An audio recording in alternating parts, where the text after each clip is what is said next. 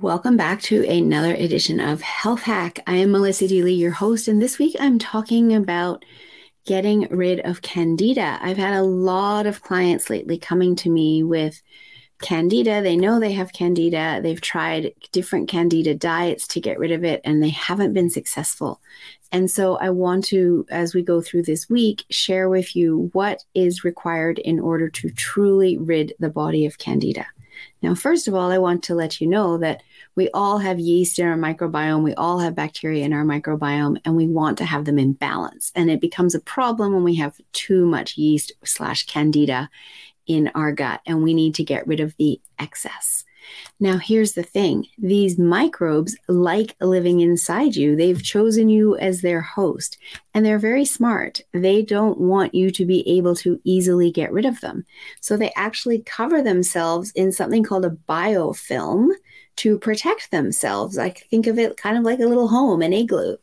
And so the first ingredient that you need that's really important in helping you be successful in actually getting rid of the candida or any of the microbes, this works too for bacterial overgrowth, is that you need a biofilm disruptor. And what that biofilm disruptor does is it basically pokes holes in the biofilm so that when you go and put in the antimicrobial, it can actually get through to the yeast all the way or to the bacteria in order to start killing it off. And I hate saying that because it sounds so violent, but that's really what we're doing, right? So we have to be able to get through that biofilm disruptor, and the more holes that we poke in the biofilm disruptor, with the biofilm disruptor, the more of the antimicrobial we can actually get through to the microbes to get rid of them. And that is absolutely key. When we just use antibiotics, enough of them is not getting through the biofilm disruptor. And so it will knock back the candida a little bit. But then once you finish the dose of antibiotics, guess what? That candida just comes right on back because we haven't got rid of enough of it.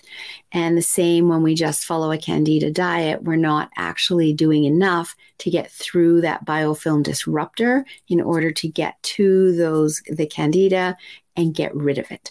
So that is absolutely critical. And that's this first part of the protocol that I offer to my clients when I'm working with them to get rid of candida.